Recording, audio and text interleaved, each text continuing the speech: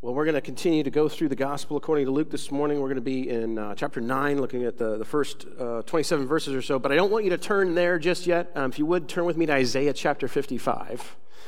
We're going to begin in the Old Testament, and we're going to read something together. I'm going to read it out loud to you. You can choose to read along with me, or you could look at the words on the screen, or you could just close your eyes and listen. But the reason why we're starting here in Isaiah is because there's something that Isaiah says that is so complementary to what Luke writes in Luke 9 that it just sort of expands the experience, if you will. Like, think of like chocolate and peanut butter. Like, on their own, really good. Taken together, really good. You know what I mean? And so, like, I would encourage you this week, like, seriously, lay Isaiah 55 down and lay Luke 9 down and sort of digest on them together, chew on them together, and just see how beautiful and flavorful and just good they are. And so what I love about God's word is that even though here you have Isaiah and he's writing hundreds of years before Luke, the amount of time that separates these two authors, because of the author behind them, is the same. There's this unified beauty to it. And so I'm going to read Isaiah 55 and listen or read along with me. Come, everyone who thirsts. Come to the waters, and he who has no money, come buy and eat. Come buy wine and milk without money and without price. Why do you spend your money for that which is not bread, or your labor for that which does not satisfy? Listen diligently to me, and eat what is good, and delight yourselves in rich food. Incline your ear and come to me. Hear that your soul may live. And I will make with you an everlasting covenant, my steadfast, sure love for David. Behold, I made him a witness to the peoples, and a leader and commander for the peoples. Behold, you shall call a nation that you do not know, and a nation that did not know you shall run to you, because of the Lord your God, and of the Holy One of Israel, for he has glorified you. Seek the Lord while he may be found. Call upon him while he is near. Let the wicked forsake his way, and the unrighteous man his thoughts. Let him return to the Lord, that he may have compassion on him, and to our God, for he will abundantly pardon. For my thoughts are not your thoughts, neither are your ways my ways, declares the Lord. For as the heavens are higher than the earth, so are my ways higher than your ways, and my thoughts than your thoughts. For as the rain and the snow come down from heaven, and do not return there, but water the earth, making it bring forth and sprout, giving seed to the sower and bread to the eater, so shall my word be that goes out from my mouth. It shall not return to me empty, but it shall accomplish that which I purpose, and shall succeed in the thing for which I sent it. For you shall go out in joy and be led forth in peace. The mountains and the hills before you shall break forth into singing, and all the trees of the field shall clap their hands. Instead of the thorn shall come up the cypress, instead of the briar shall come up the myrtle, and it shall make a name for the Lord, an everlasting sign that shall not be cut off. Isaiah says things like, he who has no money, come buy and eat. We're actually going to see that played out in Luke 9 this morning. He says, incline your ear and come to me. Hear that your soul may live. As Jesus is going to proclaim the words of life. And hear this. This is what Isaiah says. He says, seek the Lord while he may be found. Call upon him while he is near. You see, inherent within this exhortation is really two things. The first, there is an invitation. Isaiah is inviting us to seek the Lord and to call upon him. There's an invitation. This morning we're gonna look at Luke 9, and we're gonna see these two levels two layers of this passage. And then on one layer, we're gonna see these disciples as they follow after Jesus. And we're going to watch as they grow and as they mature and as they gain in their knowledge and their understanding of who Jesus is and what he is all about. We're going to see this process of discipleship happen, this process of spiritual maturity take place, and we're invited to take part in it. We're going to see this invitation part. But there's also something else here. Isaiah says, seek the Lord while he may be found. Call upon him while he is near, implying that there can be a moment or a point in time where he can't be found or where he won't be near. There's a warning here.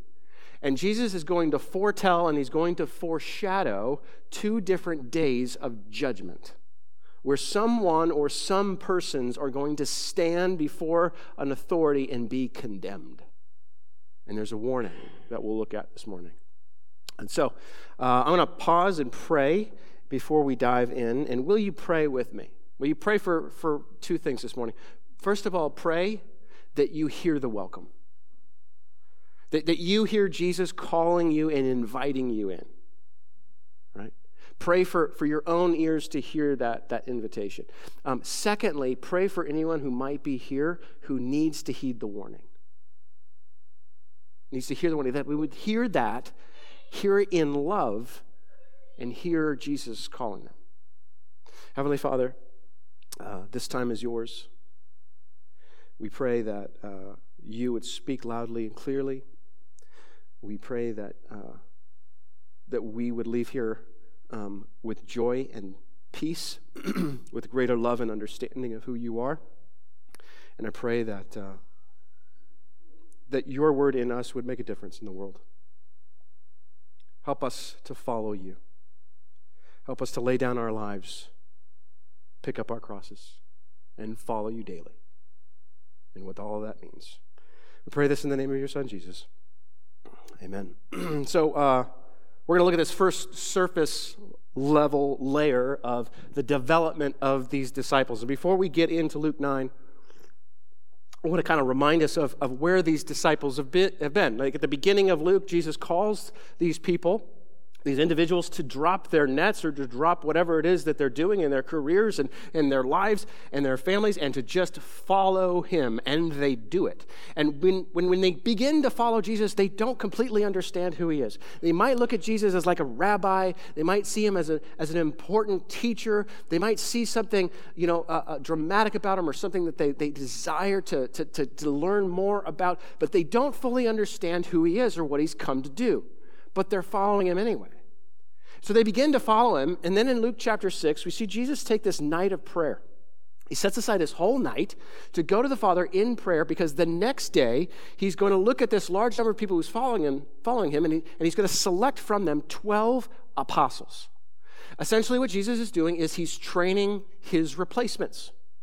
At one point, Jesus' mission on earth will be done, and it will be in the hands of these apostles. These people will go and make disciples who make disciples. If you and I are sitting here today, it's because Jesus chose these 12 guys that eventually leads to our own discipleship. And so he chooses these 12 guys, and then he launches into what's called the Sermon on the Plain. That's the latter part of Luke 6. We skipped over that. Now, I'm really looking forward to what's going to happen when we come back to it, because we'll come back to it at the end of June and the first 3 weeks in July, and I'm not going to be preaching. There's going to be 4 individuals who took a preaching course that we gave last year, and these people, they're not professional Christians. These guys are engineers. These guys are marketing and software, and like they're men who are very, very smart and who love Jesus, but they're not what you call professional Christians. And I love this truth that the word of the God hasn't been put into the hand of some sort of professional Christian type person. All right? So we get to hear them preach the Sermon on the Plain. So the disciples, they continue to follow Jesus. They're experiencing, not only his teaching on the kingdom of heaven, not only are they experiencing him healing people and casting out demons, but they're just getting to live life with him and follow him as he goes. Now, 2 weeks ago, we looked at how Jesus he puts on this course and what it means to hear the word of God and be changed by the word of God. And the course sort of is laid out like this. It begins with a large group lecture. There's a ton of people who come to Jesus, and he teaches them, and he teaches them in a form of a parable. In other words, it's a story that is a big metaphor for something else, but he doesn't explain it. And apparently they don't care. They haven't really come for the story. They haven't really come to hear from Jesus. They've come to see the show that Jesus is going to put on and healing people and casting out demons. Well, in a smaller group setting, Jesus takes this course into a small group discussion with his disciples, and he explains the parable to them. He expounds on it, teaches them more about what it means to accept the Word of God and to experience its power. And then he leaves the classroom. He takes them out of the classroom, and last week we saw this sort of practicum he puts them through, practical application. And there are these 4 instances where the power of God's Word is put on display.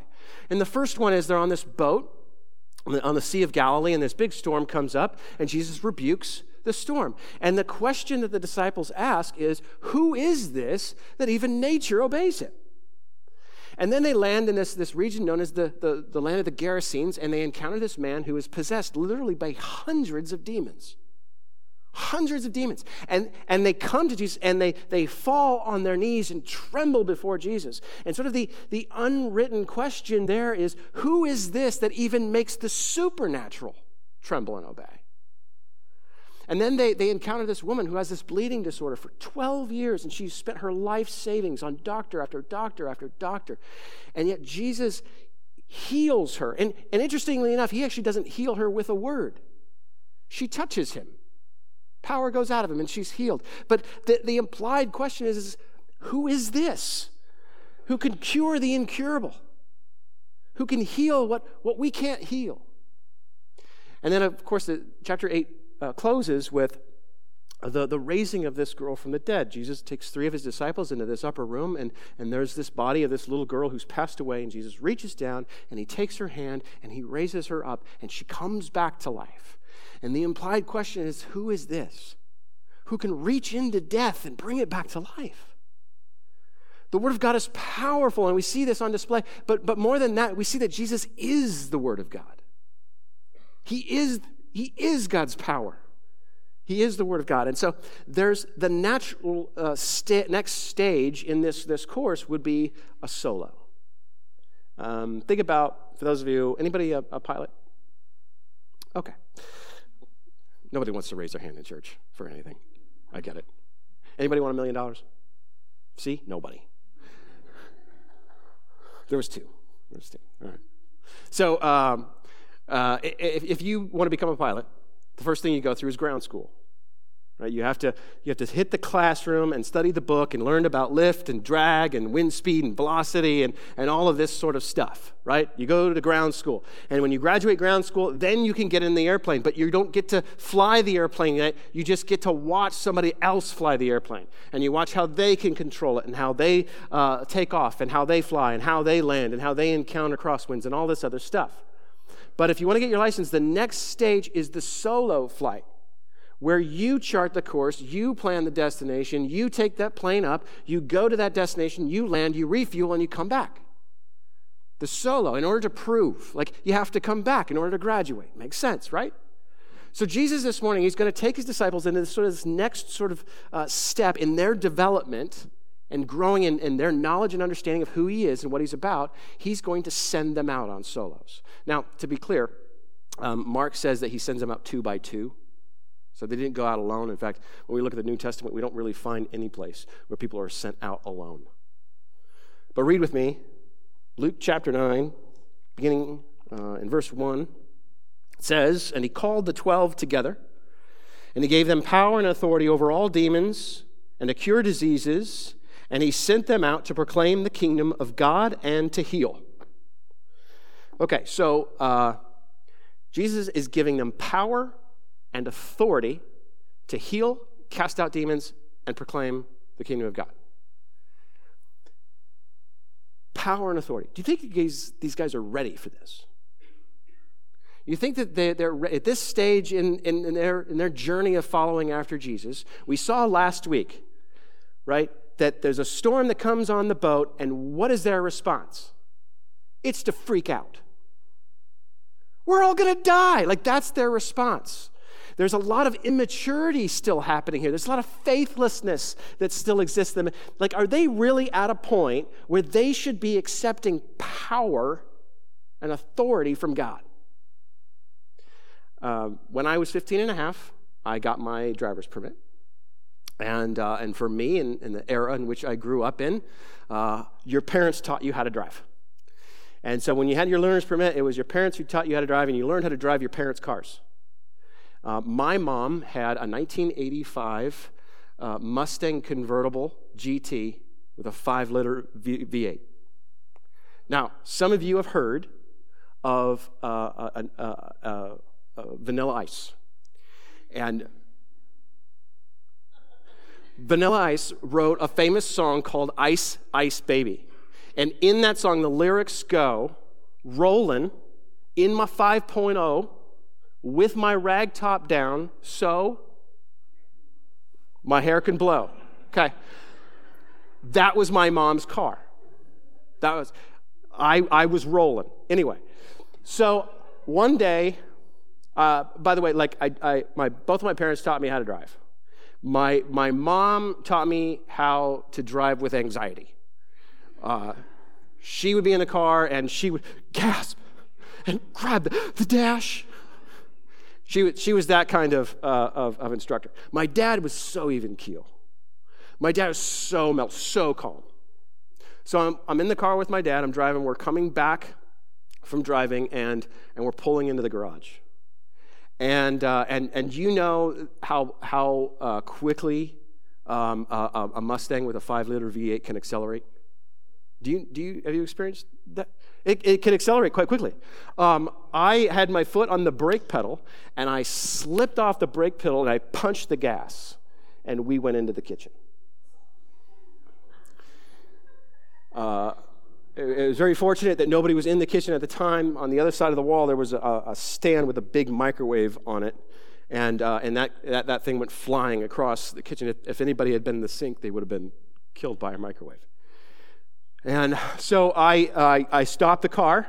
At this point, I probably had both feet on the brakes, and I'm gripping the steering wheel, white-knuckled, and there's my dad, just like so calm, just like, okay,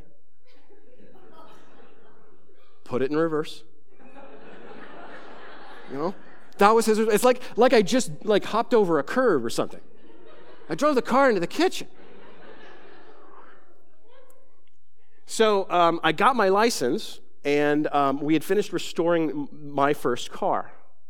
And a couple of weeks after the car was done and I had my license, I wrecked the car.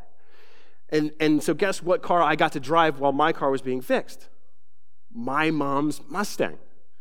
And so you got to look at this and look at my parents and think to yourself, like, is that really wise?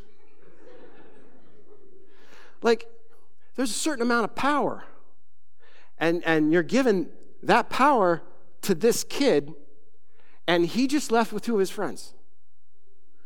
Like, you think that's wise? To turn over that kind of power to somebody? You know, the truth is if I hadn't been trusted, if my parents hadn't given me that responsibility and that power, I wouldn't be the fantastic driver that I am today. And I don't want to be prideful about it, but I'm really good. Like, I tell almost everybody on the road how much better of a driver I am. But if I didn't have that experience, if somebody didn't give me that power to begin with, how would I be developed? And the same is true of these disciples. These disciples aren't ready. Their faith isn't fully formed. They're not spiritually mature. They don't know who Jesus is or what he's about. Like, they're learning, they're growing, they're following Jesus, but they're not there yet. But Jesus is still giving them power and authority. Look at verse 3. He says, and he said to them, take nothing for your journey, no staff, nor bag, nor bread, nor money, and do not have 2 tunics. And whatever house you enter, stay there, and from there depart. So he's sending them with power and authority, but otherwise they're empty-handed. Don't take a staff. A staff would have been something they might use for protection, physical protection. Don't take a staff. Don't take a bag. You and I, if we're going to go somewhere, even overnight, we're going to take a bag with at least a toothbrush and our allergy medication in it. Something. We're going to take, no bag. No bag. No bread. No food. Not even a sandwich. No money. You can't even buy a sandwich. No money. And last he says, don't take a second tunic. Now, a tunic was the garment that was worn next to the skin underneath the cloak.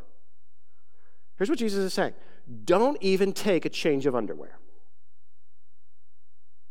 So completely empty-handed, except they're going with the power and the authority that Jesus gives them. So they're going empty-handed into these places in order to heal and cast out demons and proclaim the gospel. And what they're supposed to do is rely on the hospitality of the towns that they're going to, that God will provide for them through the people that they're ministering to. Okay? God will provide through the people they're ministering to. But look at verse 5. It says, and wherever they do not receive you, when you leave that town, shake off the dust from your feet as a testimony against them. If you encounter a place that refuses to listen to the message, they refuse to receive healing or to hear the message of the God. They refuse hospitality to you. They refuse to support you and provide for you. Then what you need to understand is they're not just refusing you. They're not just rejecting you. They're rejecting the one who sent you. They're rejecting me. And as a testimony against them, when you leave that town, shake the dust off of your feet and off of your sandals. A testimony against them. A testimony to who? Who's going to hear that testimony? Who's going to take that testimony into account and in part of what judgment? That's kind of hitting that second layer that we talked about, and we'll come back to that in a second. So they go out and they do what Jesus sent them to do. And we read this in verse 10. On their return, the apostles told him all that they had done. And he took them and withdrew apart to a town called Bethsaida. So they come back and they share their success stories. Apparently, they didn't encounter any towns where they were rejected, and they're successful. They cast out demons, they healed people, and they proclaimed the gospel. They proclaimed the gospel. Back to verse 6. I'm sorry, there's something that I want to touch base on. When it says that they went through the villages preaching the gospel and healing everywhere, what gospel are they preaching? What gospel are they preaching? In 1 Corinthians 15, Paul gives us what has come to be accepted as like the essential elements, the heart of the gospel message. And in 1 Corinthians 15, Paul writes this, for I delivered to you as of first importance what I also received, that Christ died for our sins in accordance with Scriptures, that he was buried, that he was raised on the third day in accordance with the Scriptures. Paul says the essential elements of the gospel is the death, burial, and resurrection of Jesus. Well, that hasn't happened yet. These disciples have not experienced Jesus' death, his burial, or his resurrection. That hasn't happened yet. So what gospel are they preaching? Well, essentially, they're preaching something that John the Baptist preached, to repent because the kingdom of God is at hand. They're preaching about the kingdom of God. They're telling people about a kingdom that is coming, that is breaking in, that will overthrow every other kingdom that's ever existed. There's a coming kingdom, and it's God's kingdom, and you need to repent, and you need to get ready for this kingdom that's coming in. How is that kingdom coming? I don't know yet. How does that work? We don't understand yet. See, the disciples, they're preaching a gospel that's not fully formed yet. They don't have the essential heart of the message, and yet they're still told to go and preach it. And they do. So as I said, in verse 10, they come back, but there is this part that we sort of skip over. Verses 7 through 9, it sort of looks like a digression. It sort of looks like Luke just lost his focus, and he's switching stories. And all of a sudden, instead of us looking at Jesus and his disciples, we're looking at this guy named Herod. Herod the Tetrarch. Herod was the son of a guy named Herod the Great, who was the ruler over all of Palestine when Jesus was born.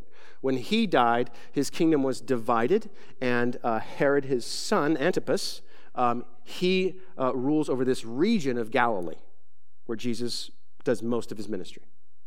Herod the Tetrarch over this region of Galilee. Now, he rules by the authority and the power of Rome. He's sort of a sub-king, an under-king. He actually rules on behalf of Caesar. He rules with the authority and the power of Rome. So he hears about Jesus, and he asks the question, who is this guy? And he's given three possibilities. The first possibility is that he is John the Baptist raised from the dead. Now, that would be troubling to him because he killed John the Baptist. The second possibility is that he's Elijah. Elijah didn't die. He was this Old Testament prophet. He was actually taken to heaven in this chariot driven by angels. Elijah didn't die. So it could be this is Elijah come back. Third possibility is he's some other prophet raised from the dead. Some other prophet, we don't know. Some other prophet raised from the dead. And Herod's response to all this is he desired to see Jesus. He desired to see Jesus. Now, I want you to consider this. He has the power and the authority of Rome behind him. He could have sent a detachment of troops to go get Jesus and bring him back to him. He could have taken an entourage to go and visit Jesus wherever he was, but he didn't. It says he wanted to see Jesus, but he didn't get up off his butt to go. You ever, you have a remote control in your hand, and you're watching TV, and the batteries of the remote control are dead? Instead of getting up and changing the batteries, or instead of get up changing the channel by hand, you just sit there and watch something you don't really want to watch? Of course not. Nobody does that. Right? But this is Herod. This is Herod. He wants to see Jesus, but not actually bad enough to get up and go. Right? And so we're meant to see this in contrast to what we see in verses 18 through 20. It says that now that it happened that he was praying alone, the disciples were with him, and he asked them, "Who did the crowd say that I am?" And they answered, "John the Baptist, but others say Elijah, and others that one of the prophets of old has arisen." Then he said to them, "But who do you say that I am?" And Peter answered, "The Christ of God." This is not a digression. Luke is purposely putting this in here in order to contrast Herod's question with Jesus' question about who he is.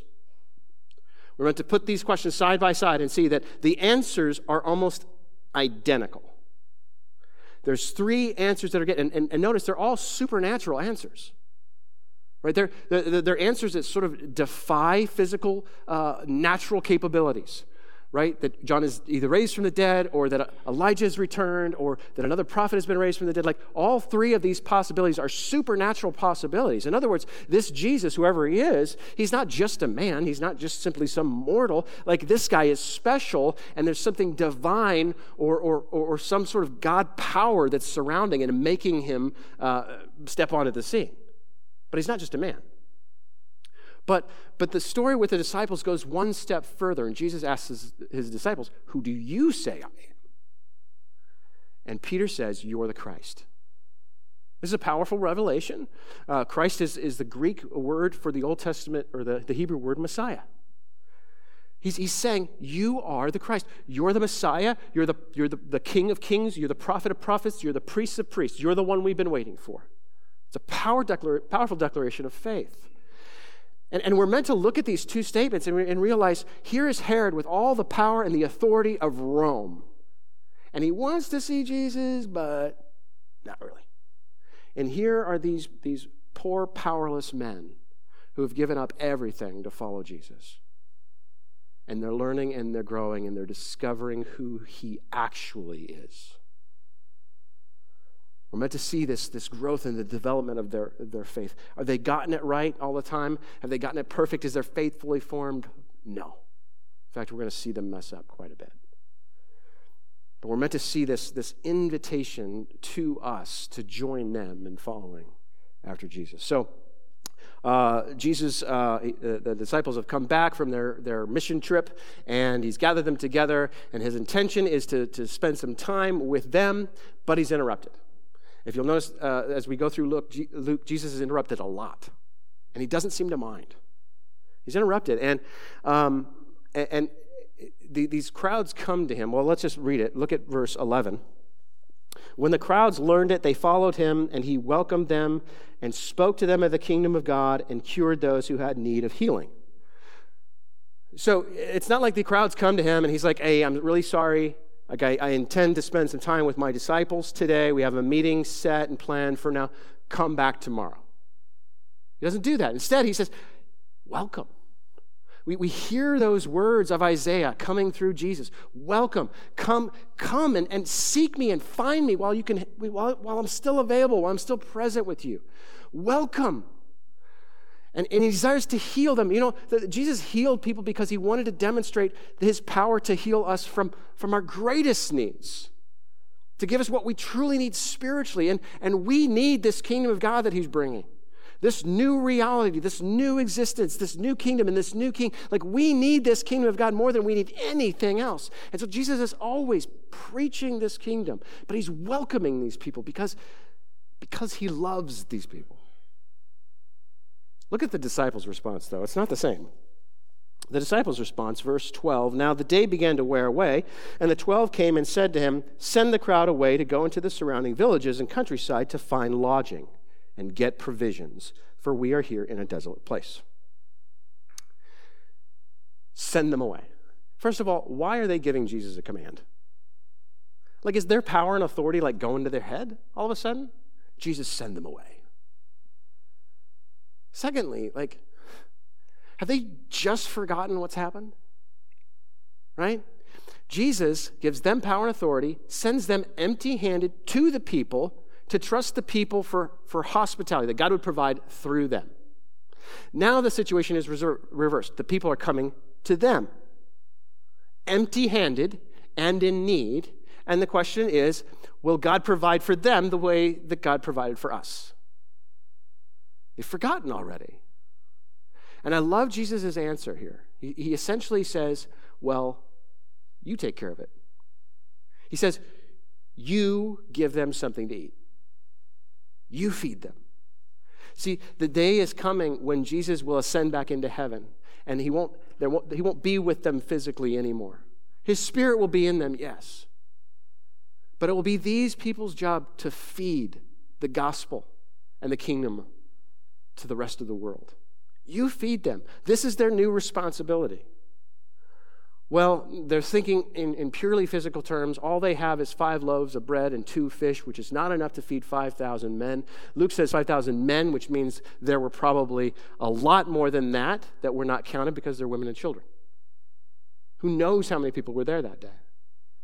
5 loaves and 2 bread are not going to be enough to feed them. And so they're wondering, should we go into the towns to buy more food? And Jesus says, just have them sit down. Bring me the food. He blesses it, and then he begins to tear it apart. He begins to break it into pieces. And he gives it to them, and they give it to the people. And they're fed. Now, I love this. Verse 17. "And they all ate and were satisfied." They all ate and they were satisfied. It's not like they all ate and it was a nice snack and they were hungry 15 minutes later. Like, they were all ate and they were satisfied. They all ate and they were stuffed to the rafters. Like, they were satisfied completely through Jesus' provision for them. And then the scene closes with there being leftovers. There's 12 baskets of broken pieces. And we'll come back to that at the end, but it's significant that we see that. Jesus, he welcomes these people when the disciples want to send them away. He teaches, he preaches, but ultimately he feeds and he satisfies them so completely in the picture of this meal. What did the disciples learn from that? Well, we already covered verses 18 through 20 where Jesus asked the question about who the people say he is. And Peter's response. Look at verse 21, how Jesus responds after Peter says, "You're the Christ." He says, and he strictly charged and commanded them to tell this to no one, saying, "The Son of Man must suffer many things and be rejected by the elders and chief priests and scribes and be killed, and on the 3rd day be raised." You're wondering how the kingdom is going to come in. How is this kingdom going to be established? If there is a great chasm between humanity and God because of sin that we've made, how does that chasm get crossed? What is going to be the thing that allows the kingdom of God to come in? And Jesus says, my death and my resurrection. I'm going to take care of sin. I'm going to take care of death. The things that separate us from God. I'm going to die. Now, this is the first time Jesus tells his disciples that he's going to die. There's a significant shift in the book of Luke. There's one more important stop along the way, and after that stop, they're headed toward Jerusalem, and Jesus is headed towards his crucifixion, death, and resurrection. He's set in his path and going on. This is the first time he tells his disciples that. They don't understand. It doesn't say that here, but the next time he tells them this, we see their response, and we see they don't get it. They don't really have the heart of Jesus that welcomes people. They really don't understand who Jesus is and what his mission is. There's still a lot about them that's still in process, still being formed as they grow in their relationship with Jesus. Then look at verse 23. It says, if anyone would come after me, let him deny himself and take up his cross daily and follow me. There's this picture of what their lives are meant to be like after Jesus ascends. Pick up your cross daily and follow me. Jesus is alluding to how it is that he's going to die with crucifixion. But he's pointing to this idea of them needing to die to something every day. Now, obviously, he's not talking about their physical lives necessarily. You only have one life to give up. Jesus died only once. These disciples are not going to be crucified and then the next morning come back from the dead and be crucified again. When Jesus says, pick up your cross daily, he is talking about a form of death, but it's not a physical death. What is he talking about? One commentator says this, following Jesus is like a kind of death because every area of a disciple's life is radically changed.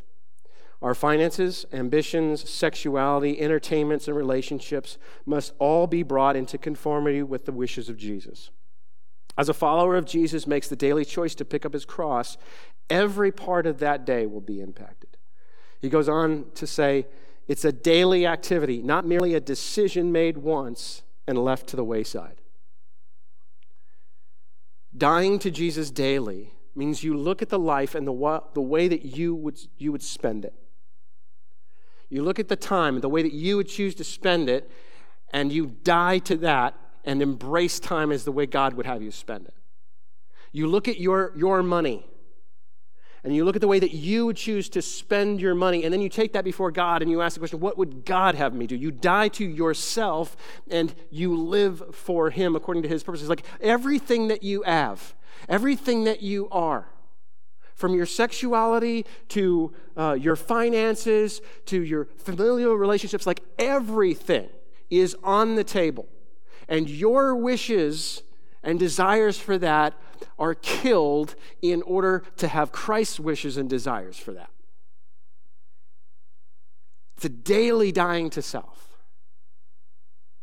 Now I want to kind of wrap up this piece, this layer of welcoming, this invitation that we're asked to be joining these disciples and grow with them in our knowledge and our understanding of who Jesus is and what he's done, because this defines who we are and how we get to live. I want to wrap up this idea of invitation, okay? I think when we look at the disciples, we see a big contrast between the way that they followed Jesus and the way many Christians are assuming that they're following Jesus. I think far too many of us assume that following Jesus is something you did one day of your life. One day of your life, you said a prayer.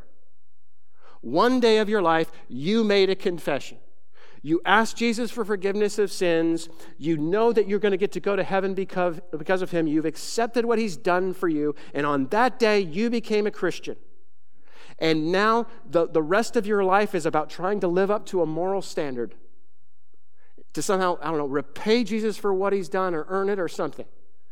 But the reality is there's this belief that Christians have that you follow Jesus one day of your life, and that's it. And in so many ways, we act a lot more like Herod than we do true disciples. We want Jesus, but we're never actually going to get up and go follow him.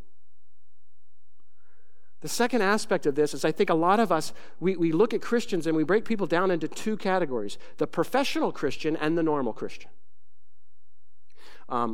This last week, I was asked to go to a career day at a local Christian school this week.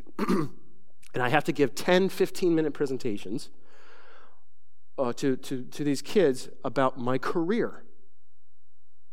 And as soon as I agreed to do this, I immediately regretted it. Like, to go to career day and be like, I am a doctor, I am an engineer, I'm a pastor, and you should really be a pastor too. And here's why. The salary, the benefits, like the health plan, there's this notion that we have that there is such a thing as a regular Christian, but then there's a professional kind of a Christian. And the regular Christian, you know the gospel, but you can't really articulate it to other people. Like, you know you've been saved, but you can't really tell other people how they could be saved. Like, you know right and wrong and what you're supposed to do and live this moral life and all this, and you know you get to go to heaven and all this great stuff. But ultimately, it's the professional Christian. They're the ones that have the power and the authority. They're the ones who make disciples of Jesus. They're the ones who proclaim the gospel. They're the ones that are on the front edge of the building of the kingdom of God. We have this notion that there's the normal, but then there's the professional. And I fight that with every fiber of my being. Do you understand that the same power and authority that was given to those disciples that came down upon them at the day of Pentecost lives in me, but it lives in you too? The Spirit of God in you. We have to fight against this notion that somehow to be Christian just means accepting an invitation one time and not understanding that it's a daily dying to self and embracing the Savior. Let's get down to that other layer, though. This layer of warning. There's a warning here. Reread verse 23 with me again. And he said to all, if anyone would come after me, let him deny himself and take up his cross daily and follow me. For whoever would save his life will lose it, but whoever loses his life for my sake will save it. For what does it profit a man if he gains the whole world and loses or forfeits himself? For whoever is ashamed of me and of my words, of him will the Son of Man be ashamed when he comes in his glory and the glory of the Father and of the holy angels. But I tell you truly, there are some standing here who will not taste death until they see the kingdom of God. What is Jesus talking about? The reality is there's going to be a time when he comes back. Jesus is speaking here of a time when he comes again, and he's coming with power, authority. He's coming with glory, the glory of heaven. He's coming with the glory of the Father. He's coming with an angelic host. Like, this is a bright, powerful, explosive return of Jesus. That's not the way he came the first time. The first time he came quietly. The first time he came as a baby. The first time he came naked and weak, and he grew up as a poor carpenter, and he was a disrespected, rejected rabbi ultimately, and ultimately suffering the ultimate shame of being nailed to a cross. Like, the first time he comes, he's a sacrificial lamb. And what Jesus is saying here is, the next time I come, I will be a lion. There'll be power, there will be glory, and it'll be on display, and it'll be undeniable. And the truth is, if you're ashamed of the way I came the first time, then I'm going to be ashamed of you when I come the second time. See, that's the problem, isn't it? We look at this insignificant, weak rabbi nailed to a tree, and we say to ourselves, I don't need that to save me. What a foolish notion. What a foolish notion that I would need that weak, helpless lamb to save me. We're ashamed of the gospel, we're ashamed of Jesus, and we're ashamed of what he's done. Not all of us.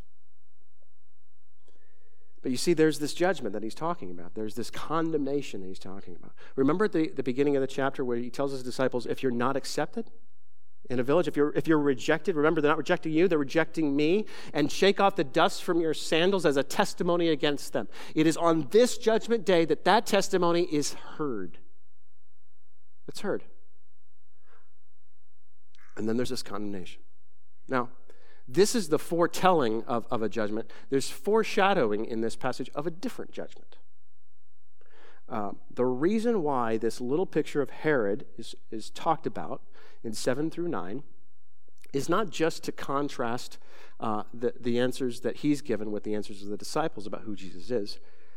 It's also to show us foreshadowing of a first judgment. Turn with me over to Luke 23. Remember the last thing we saw in Luke 9:9 was, it says, and he sought to see him. Look at Luke 23.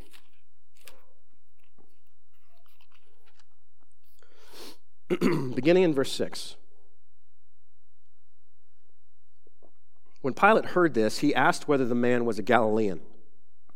And when he learned that he belonged to Herod's jurisdiction, he sent him over to Herod, who was himself in Jerusalem at that time. When Herod saw Jesus, he was very glad, for he had long desired to see him, because he'd heard about him, and he was hoping to see some sign done by him. So he questioned him at some length, but he made no answer. The chief priests and the scribes stood by, vehemently accusing him, and Herod with his soldiers treated him with contempt and mocked him. Then arraying him in splendid clothing, he sent him back to Pilate. Herod wanted to see Jesus, but he never really wanted to see Jesus. And so Jesus is brought to him on the last day of his life before he's killed.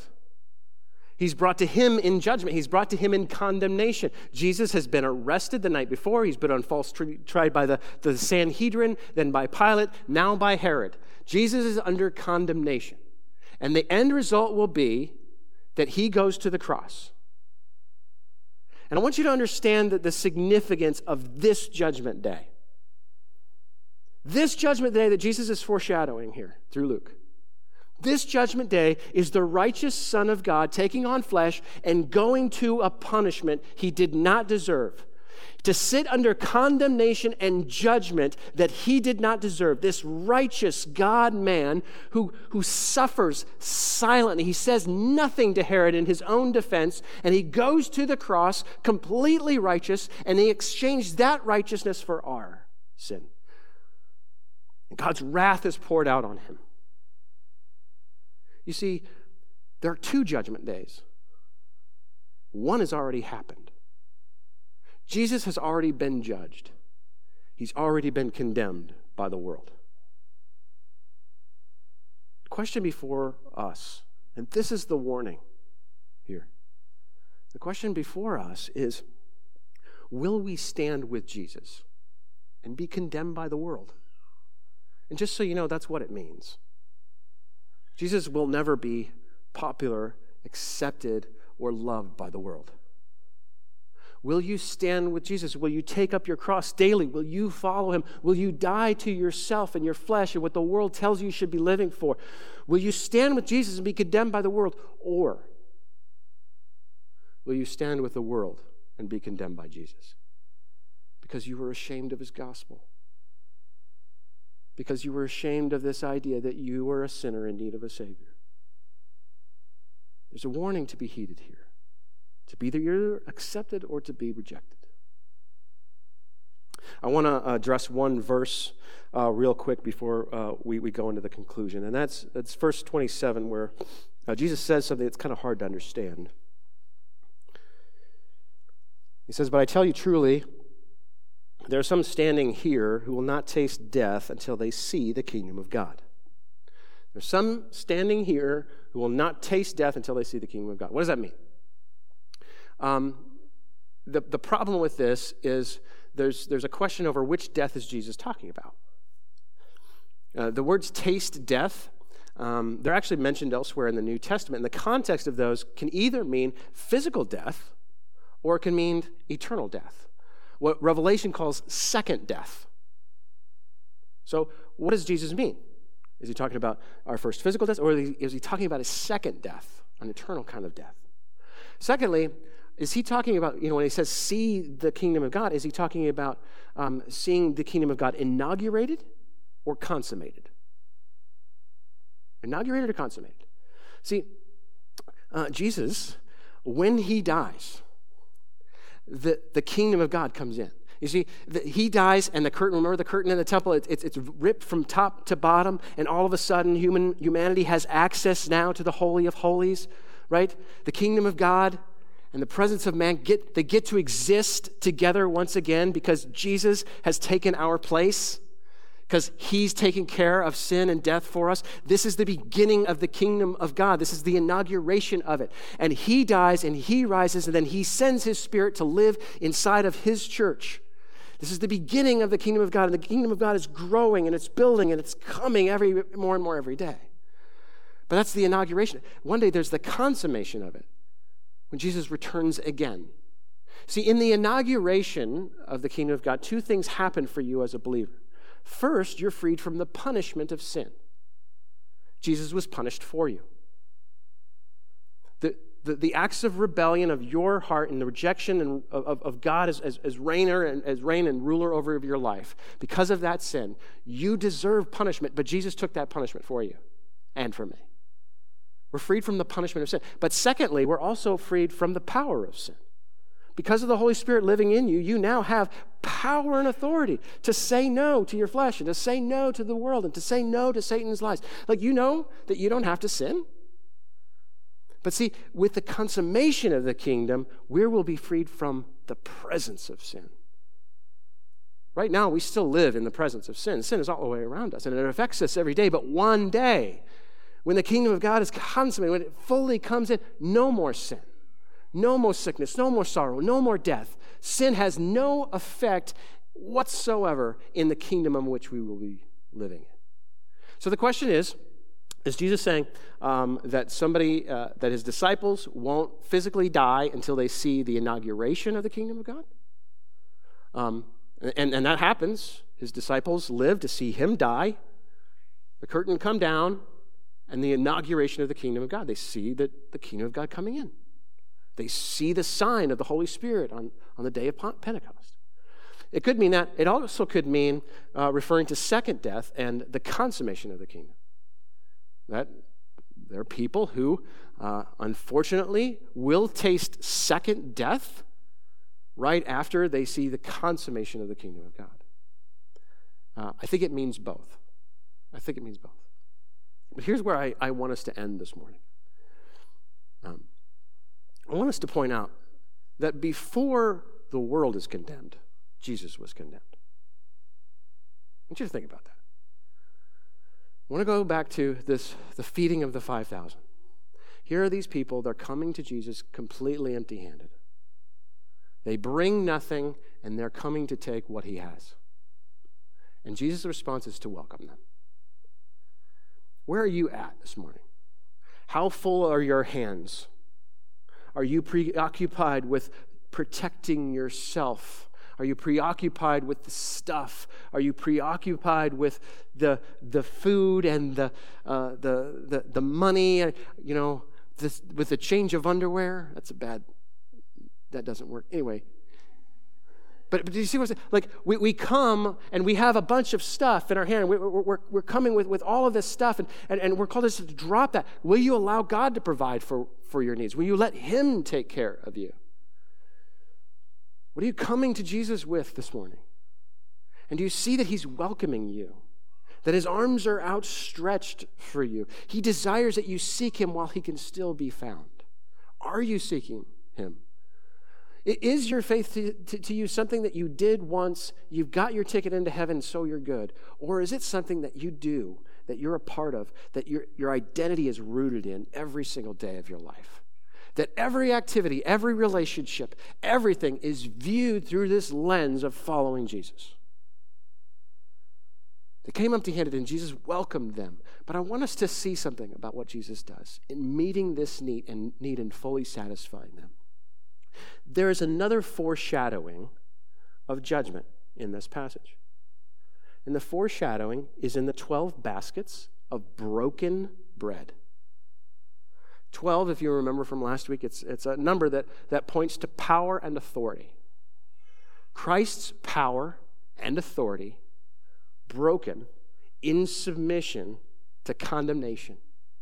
He goes to the cross and he suffers and he dies so that we could be fully satisfied.